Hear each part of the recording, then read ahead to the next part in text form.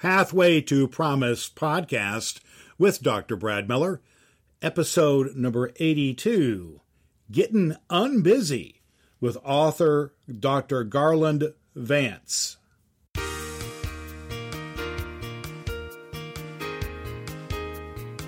My doctor looked me in the eye, put his hand on my shoulder, and he said, "Garland, I'm concerned for your life because stress is killing you." Hi, this is Tony Colson, author of Unlocking Your Divine DNA, and I help people achieve excellence and live a life of greatness. Dr. Brad Miller does the same thing by teaching you how to achieve peace, prosperity, and purpose right here on the Pathway to Promise.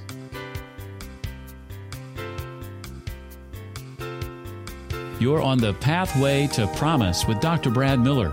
Brad believes every person has a God-given promised life of peace, prosperity, and purpose, and that you must have a plan and a guide to get there.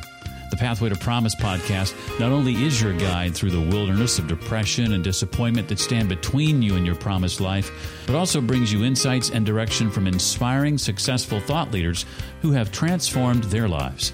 Welcome to the Pathway to Promise. Now, here's Brad.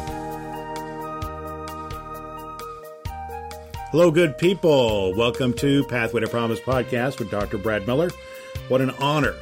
What an incredible privilege it is to allow me to join you today in whatever activities you are going through today. We are here at the Pathway to Promise to help you, to speak into your life a word of encouragement and hope, to help you overcome adversity, to achieve your promised life of peace, prosperity, and purpose. We do that through some of the teaching and leadership that I bring to bear. I have 40 years of ministry in the church and have a doctoral degree in transformational leadership, and I like to teach and speak into your life from time to time. But I also like to bring on great guests who can speak into your life. And today we have Dr. Garland, Vance with us, who's going to talk about getting unbusy. But first, I did want you to know that at Pathway Promise, we have a website, pathwaypromise.com. There you can find back episodes of the podcast, lots of other great authors and leaders who can speak into your life and help to give you a word of encouragement and hope. And we have a free gift for you there, the 4-minute way to plan your day. Hope that you go there and pick that up. Busy, busy, busy. Have you ever had the feeling that you were just so busy you didn't know what to do with yourself? Or perhaps we have felt just overwhelmed by all the things we have to do in life, at the job, at home, in our office, in our business if we have a business, with our family, with all the distractions that come from social media, and keeping up with the news and world events and our health and working out and eating right. It can all seem to be so incredibly overwhelming, and we can stay, if we choose to, busy all the time. But Dr. Garland Vance, our author friend today, says that busyness can kill you, so you need to kill it before it kills you. And he speaks out of his own personal experiences about how he was overwrought and overwhelmed by business in his life, and he had to get a handle on that. He had to put away the sense of being busy.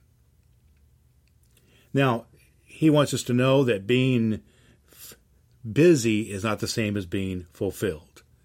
And in our life, we can be distracted, exhausted, and overwhelmed, and we never seem like we always seem like we just don't have enough time. So today we're going to have a great conversation with Garland about unpacking what he believes are 5 things that we can do to take control of the business of our life and to have much more fulfillment and actually much more time to accomplish what is really important in life. You're going to love this conversation with Dr. Garland Vance, the author of Gettin Unbusy. As we have Garland Vance with us. Garland Vance is an author of the newly released book, Gettin Unbusy. And you can find that at gettinunbusybook.com. That's GETTIN UNBUSYBOOK.com. So you make sure you get the spelling right there, and we'll talk about that. Garland has been helping people and teams get clarity in there about their lives and their leadership. He's been doing that for over 20 years. He's an author and a speaker and a consultant. He has a great wife named Dorothy, and he co-founded an organization, Vance Leadership, and he is all about helping people who are overwhelmed to become influencers and live their life with purpose and productivity and with peace. And he is a senior consultant with SWAS Leadership. He has a doctorate in leadership and spiritual formation from Denver Seminary, and he is especially in his research and his doctoral degree was the study of busyness. Apropos topic, welcome to Pathway to Promise, Dr. Garland Vance. Hey, thanks so much, Dr. Brad Miller. It is great to be here. Thanks for having me, and I'm excited to talk with you and to share with your listeners about busyness and purpose, productivity, and peace. It is such an appropriate thing to talk about here, Garland. I literally just a little while before we got together to have a conversation here, I have a 21-year-old son who's starting his senior year of college, and he left the house here not too long before we chatted. And the topic of our conversation was how busy he is and how busy his life is he's getting ready to start classes and moved into a new place, and he has a part-time job at the university bookstore and social life and all kinds of other things that he's in. And he just felt, he was talking about how overwhelmed that he felt in his life and how busy that he is. Common refrain, I think, a lot of folks. Busyness. What's busyness? Define it for us, Garland. What is that? Sure. So I define busyness as an overcommitment to too many good commitments. So let me unpack that just a little bit. All of us who are overcommitted, whether that's your son, whether that's a CEO or a stay-at-home parent, everybody I know who's overcommitted, they're overcommitted because they have so many good commitments. School is good, church activities are good, work is good, family is good.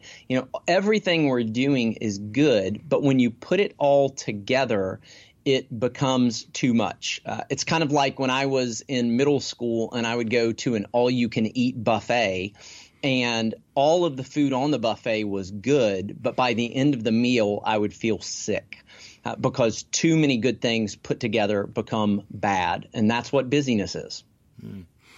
How's that impacted your life, my man? How is that you said that impacted that episode of the buffet you're talking about there. But I got a feeling that maybe been some larger life events that have happened here in life that you've had to deal with to overcome in some form or another. How has being too busy put some blocks or some hampered your life in some way? Sure. So it was about 5 years ago that I went to a doctor's visit with some pretty serious physical problems. I've always been in good health, but I was having 4 chronic problems that I wanted to talk to my doctor about. The first was I was having chronic migraine headaches, 3 or so migraine headaches per week, and it would be where I would come home and have to go to bed and sleep through the night because I was in so much pain. So I was having these migraine headaches. I was having severe forgetfulness where I would have conversations with people, walk away from those conversations, and the next day they would reference them and I would have no idea what they were talking about. Third problem I was having is I was having heart palpitations. I would be sitting at my desk checking email, and all of a sudden my heart would start racing. I would start pouring sweat. And then finally, I was having just extreme exhaustion where I would wake up exhausted, go to bed exhausted. And I've always been a very energetic person, and I just didn't have anything left in me. And so I went to the doctor, and I was really concerned about what was going on. I wasn't sure if is there some kind of tumor that's affecting me? Is there the forgetfulness? Is this early onset Alzheimer's? I was really concerned. And the doctor asked me to describe my life. And as I described my life, I told him about the 60-hour work weeks that I was doing. I was working 60 hours with a Chick-fil-A's nonprofit, one of Chick-fil-A's nonprofits. I was leading it. So I was doing that. I had just started working my doctoral program. I had 3 young kids at home. I was helping create some discipleship training for our church. And a year earlier, my mom had passed away. And so all of these, these commitments that I was involved in, and they were all really good commitments. And my doctor looked me in the eye. He put his hand on my shoulder and he said, "Garland, I'm concerned for your life because stress is killing you." Wow. And so you had some really the physical health manifestations of your stress and your busyness was impacting you on a much deeper level than you really appreciated until you went to the doctor, wasn't it? Yeah, absolutely. And when he told me that he said your stress is killing you, I actually got very frustrated with him because I didn't consider myself a stressed out person. And so I said to him, I don't feel stressed out. And he said, "Well, your head does 3 times a week." And that's a big wake-up call for me. And so I said to the doctor at that time, why do you think I'm stressed out? And he said, "Because you're so busy." And my response, Brad, was, "Well, yeah, I'm busy, but everybody's busy. In fact, ask anybody on the street how they're doing, and they're going to tell you that they're busy. I know that I'm busy, but so is everybody else." And he, again, looked me in the eye and he said, "I know everybody's busy and it's killing us all." And it was a wake up call for me. And I didn't believe him at first. I really said, no, I got to do some research around this to make sure my doctor's not crazy. Yeah. You sound like you might have thought he was maybe even speaking some sort of a metaphysical terminology or, just an example, like an extreme example. You're killing yourself might have kind of be thought of it about a way that you were just an example of that, but he was really talking about physically healthy was killing you. Right. You were going to die. Right. Yeah. He's looking at me and saying, if your way of life doesn't change, physical death is not, like, he wasn't exaggerating. Physical death will be the result. Yeah. Do you think that's the case for a lot of folks, Garland? Yeah, so it's interesting, Brad. What I ended up doing is I started researching it, and I was working on a doctorate at the time, and so I started researching the effects of busyness and what busyness does to leaders, and I can tell you that the effects of busyness are profound. It has been linked to colitis, diverticulitis, to diabetes, to major stress migraine headaches or shoulder tension. It's even been linked to karoshi, which is death by overwork. And in Japan, there are people who are overcommitted so much that they've created a term for these people who drop dead at their desk. And it's death by overwork, and it's a result of an overcommitment to too many good commitments. And what's crazy is it's not just physical problems. In my research, I found there's emotional problems, relational problems that result from it. There are spiritual problems that come about. There's a diminishment of our productivity, and there's even whole organizations who are so overcommitted and busy that it's actually hurting the bottom line for them, and it's hurting their customer service. So it's really kind of an epidemic. In fact, some people have said that busyness is the new smoking. Wow. It's our culture, isn't it? Our culture has a lot to do with the expectations of being busy, and of course with social media and the pressures of our workplaces and so on. There's always an expectation to produce. Yes. That just continues to put stress on us, and we have to take what I'm hearing you say is that this can either happen to us and let it happen to us, or we can take some control of this. And it sounded like you chose to take some control in your circumstances. Yes. And so I'm interested in hearing, I know you've done a lot of research on this, but I find a lot of research often stems from our own personal experiences. And Tell me a little bit about your personal experience, what some of the things you did then Sure. in reaction to that doctor's visit. What did you do then to counteract? You said you did some studies about it, but I'm also interested in how you implemented what you learned, what you chose to do then. Right. Yeah, so I had to go through some steps, and it wasn't until after taking them that you really begin to realize what you did. But the first step that I had to take is I had to decide that busyness was not worth it, that it wasn't worth the toll it was taking on my body. It wasn't worth the effect that it was going to have on my friends, on the work that it was doing on my family. So I had to decide and really put a stake in the ground and say, that's it. Whatever it takes, I'm going to learn to beat this. And then the second step that I had to do is I had to begin deconstructing some of the beliefs I had, and the inhibiting beliefs in particular that were keeping me stuck in busyness. And what I found is I had 3 inhibiting beliefs, and that was I need to be more, and therefore I need to do more. And as a result of that, I need to get more. And that getting more wasn't for me physical things. It was experiential opportunities. And so I had to deconstruct some of these false beliefs that, I'm not enough, I'm not good enough, my value is found in what I accomplish. And even though I had taught people for years through my ministries that was not true, that our value is found in the fact that we are children of God, even though I taught that, I didn't practice that in the way that I acted. And so once I began to deconstruct some of those inhibiting beliefs, then I had to deconstruct some overcommitments and some unwanted commitments that I had.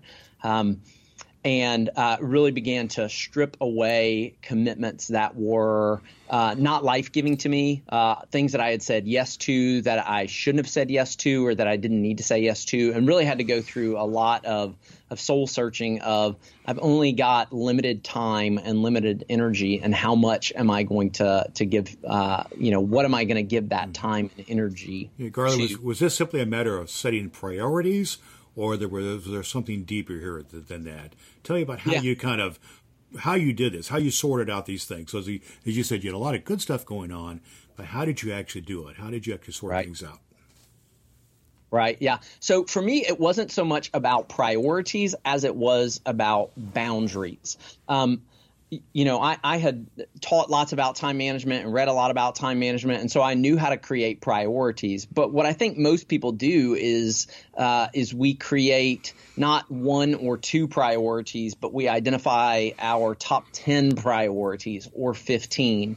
And so part of it was having to minimize the number of priorities that I had, but the other part of it was really about building some boundaries into my life where I would say, at this time every day, my work ends. I'm done. I'm not going to pick up the phone. I'm not going to look at the computer. I'm not going to respond to email. My work ends at this time.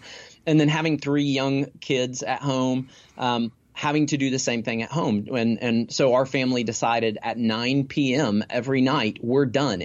Even if we're not finished with everything, we're done. And, the dishes will still be there. Things will still be dirty, but we've got to care for ourselves. And so setting boundaries was a huge part.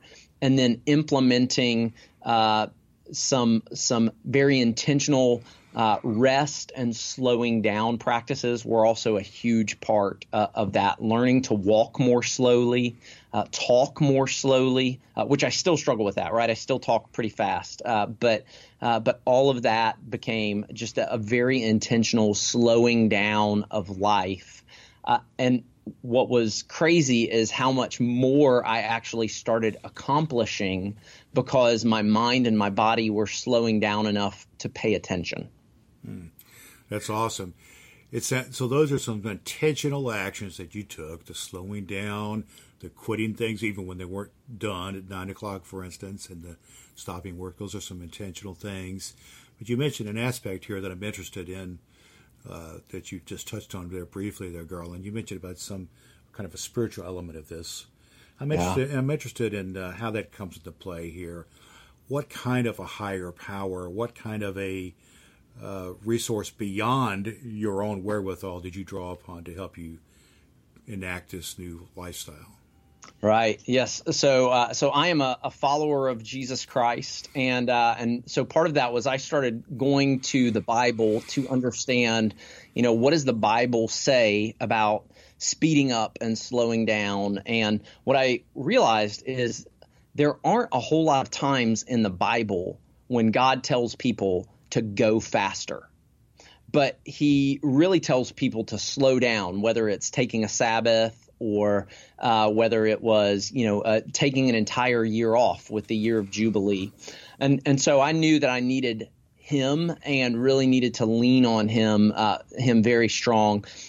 Now, what I discovered in Gettin Unbusy is not the process of it is not even written. I didn't even write it as if it's a religious book. It's really written for anyone, but there is a critical element in which you've got to realize that any addiction, and in my case, it was an addiction to commitment, and any addiction necessitates a higher power in order for you to deal with it and struggle through it. And so I leaned on His energy a whole lot to help me slow down.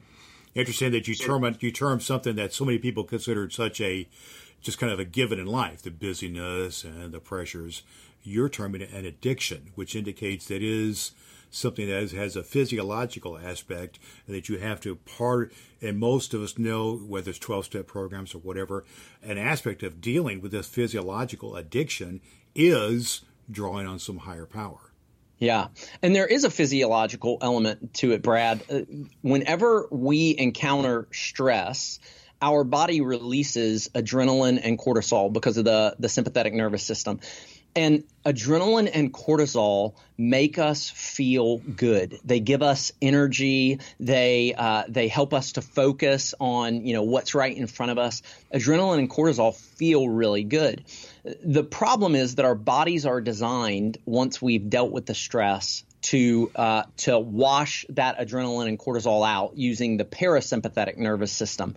Well, what busyness does is it creates stress, which releases adrenaline and cortisol, which gives us the energy that we need, but then it introduces almost immediately another stressor into our lives, which releases the adrenaline and cortisol again. And so when I say busyness addicts, we really are a society of adrenaline and cortisol addicts, and all the physical symptoms that I listed earlier are the result of adrenaline and cortisol overload in our bodies. And so we are physically addicted to it, and it is tearing us apart. Sure. Well, part of addiction, of course, is that constant need for stimulation, and then you don't get the stimulation, then you have the crash, and then you have the other aspects of it, the depression and all the things that go along with that, and people then seek out that stimulation again. And so what you're describing really is the classic cycle of an addiction.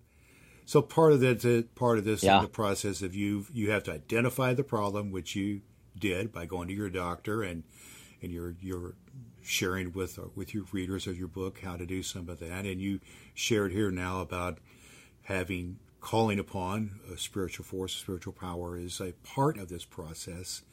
Let's talk now about your emotions and about people in your life who you impact and are impacted by your addiction to busyness. You shared about your children, for instance.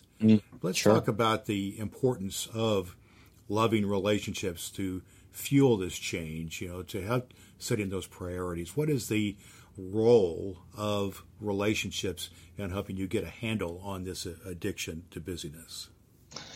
Yeah, I think that for me, a big part of relationships was beginning to value relationships, even if I couldn't see an immediate payoff to it, and beginning to spend time with people that I loved, but also people who energized me. So I loved my kids, and I wanted very much to be around for their lives for much longer. But my young kids at that time were also tiring. And, there were days where they were part of the reason for exhaustion because little kids require so much care.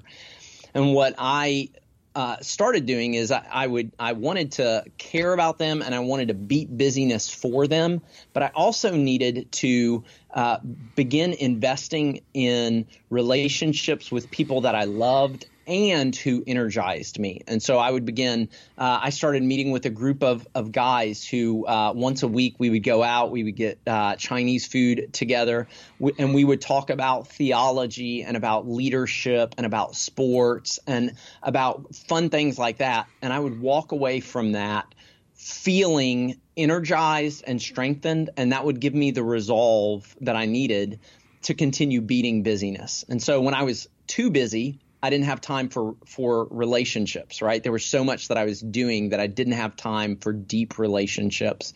But as a result of getting unbusy, I had more time for those deep relationships, and those relationships helped fuel my commitment to get and to stay unbusy. Yeah, that's awesome. And that also, I believe, the piece when you have to get together with other folks, you mentioned about some of your colleagues and friends there, that helps hold you accountable if you have a right type of relationship that can help to fuel you properly. Some people Absolutely. Some people have that type of relationship with their spouse, with some people with their own children even, or they have been able to frame their relationship with their kids or other people in such a way that they can leverage kind of appropriate accountability, even appropriate guilt at times, to help to drive forward the positive things, the positive changes we need, instead of just being driven by, regret and guilt and things like that. We need to see the positive sides of those relationships. And sounds like you leveraged a lot of that, and you encourage your readers to do the same. Yes, yeah. Relationships. In fact, towards the end of my book, I talk about how do you draw in your family, how do you draw in your friends, and how do you draw in your coworkers to unbusyness. Because what I found with people that I was working with is they would beat busyness, but then they would look at their lives and all of their friends around them would still be overcommitted and stressed out. And so you've got to lean on those people as you're going through the process of getting unbusy, but you also have to then draw in other people into your unbusyness so that they can begin to experience the purpose and the productivity and the peace that comes as a result of it. Yeah, I love to hear that purpose and productivity and peace, because I think what a lot of people are really seeking, Garland, see what you think, is, they have a sense of they're busy, but they still may have a sense of their life. What's it all about? Why if I'm so busy and so much stimuli going on, why do I feel like my life or my relationships are so empty or meaningless? And right. Then people are seeking meaningfulness, and many times the answer to that is not in more and more stimuli. It is in slowing down and doing the other tactics and disciplines that you advocate here. Yeah.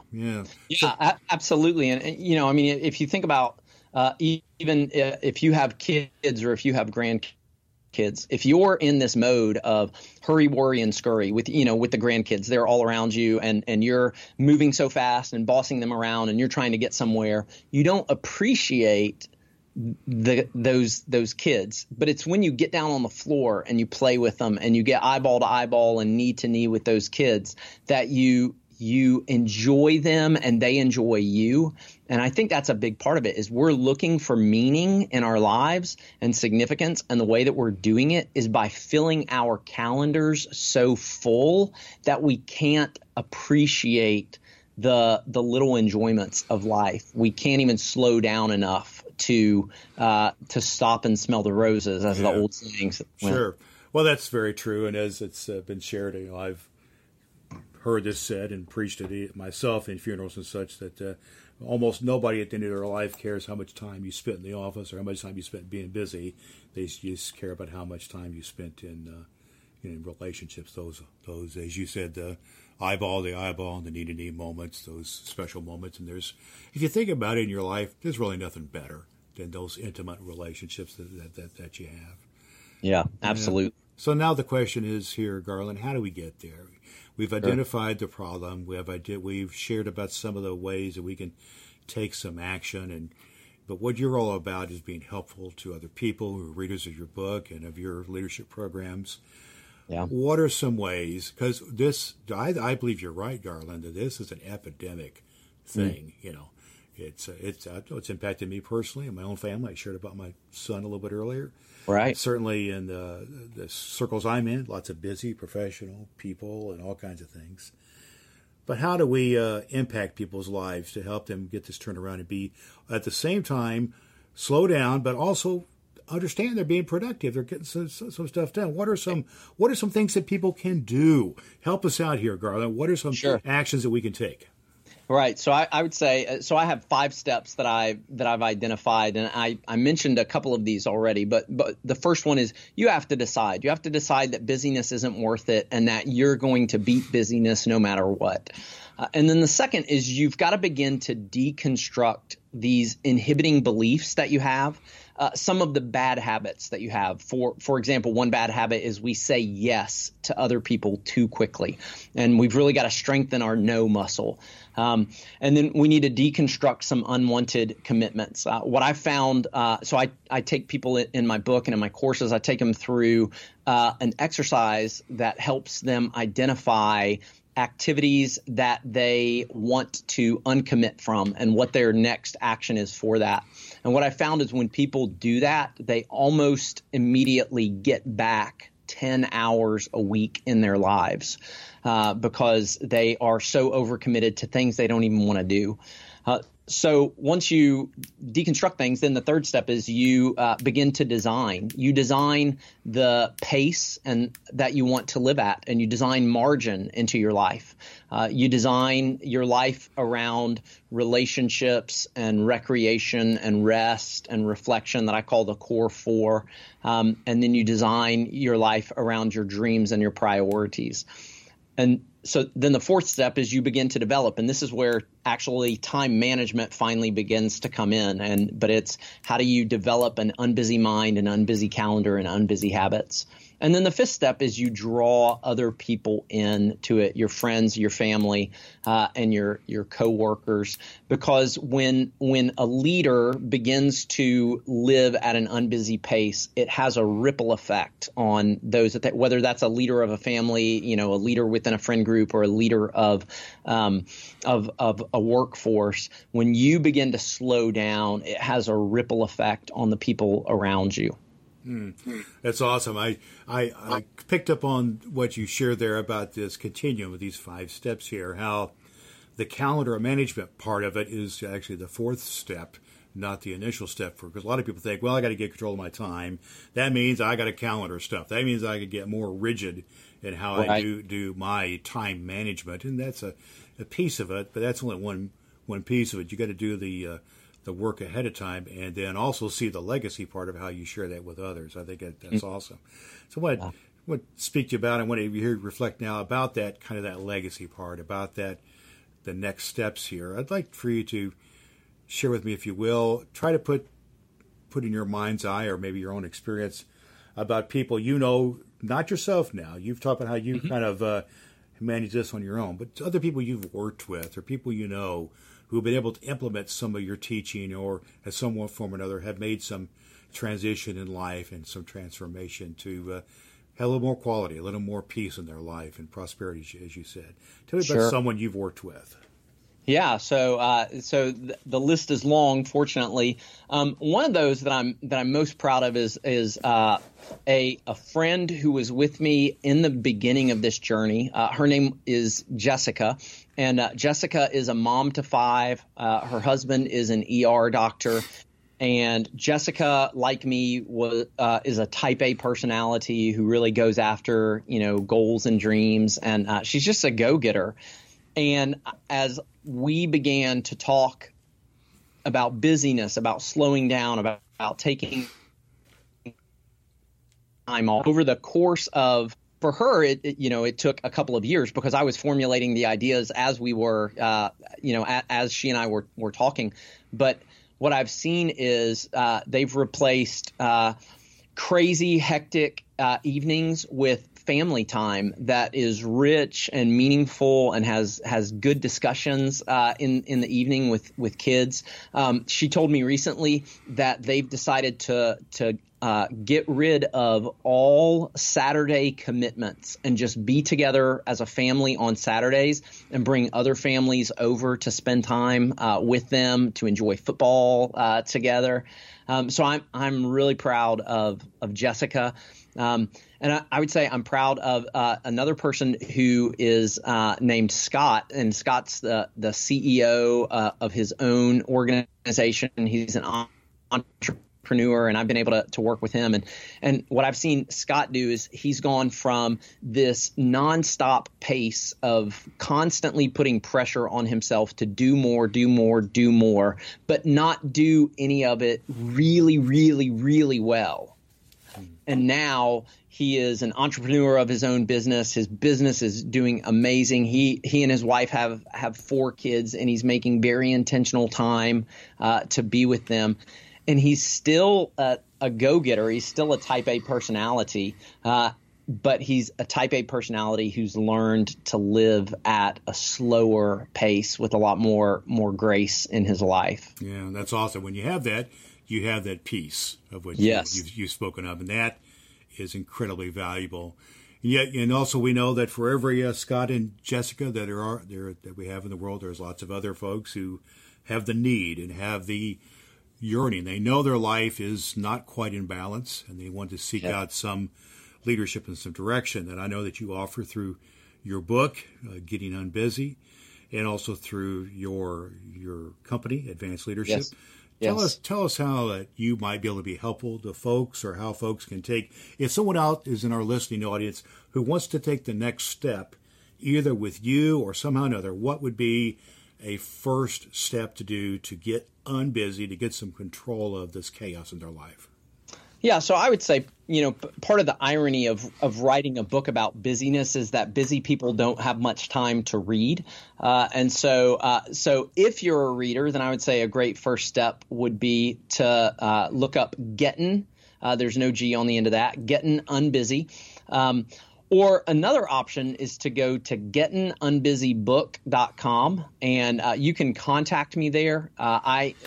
In addition to the book, I also have an online course. I do coaching for people, and I do consulting with entire companies where I'll work with them to slow down the entire company as a whole. And but I would say gettinunbusybook.com, and just as an FYI, people can actually download 6 free chapters there so that they can check it out before they buy it. That's awesome. That's awesome.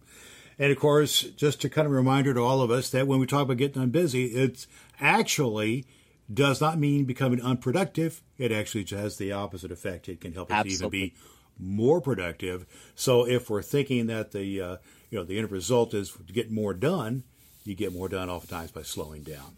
So awesome, good work here that we will commend to you, Dr. Garland Vance, who's the author of Getting Unbusy, and we can find more about him at gettinunbusybook.com.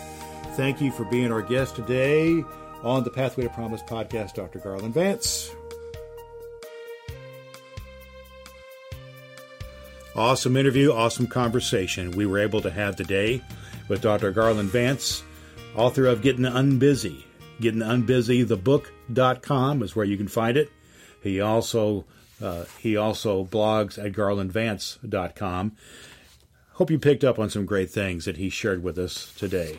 I hope you picked up on the 5 points that he made about how you can get unbusy in your life, the 5 steps, and why they're critical. If you need to, go back and re-listen to the podcast episode, or you can get the transcript at pathwaypromise.com as well, and you can read that.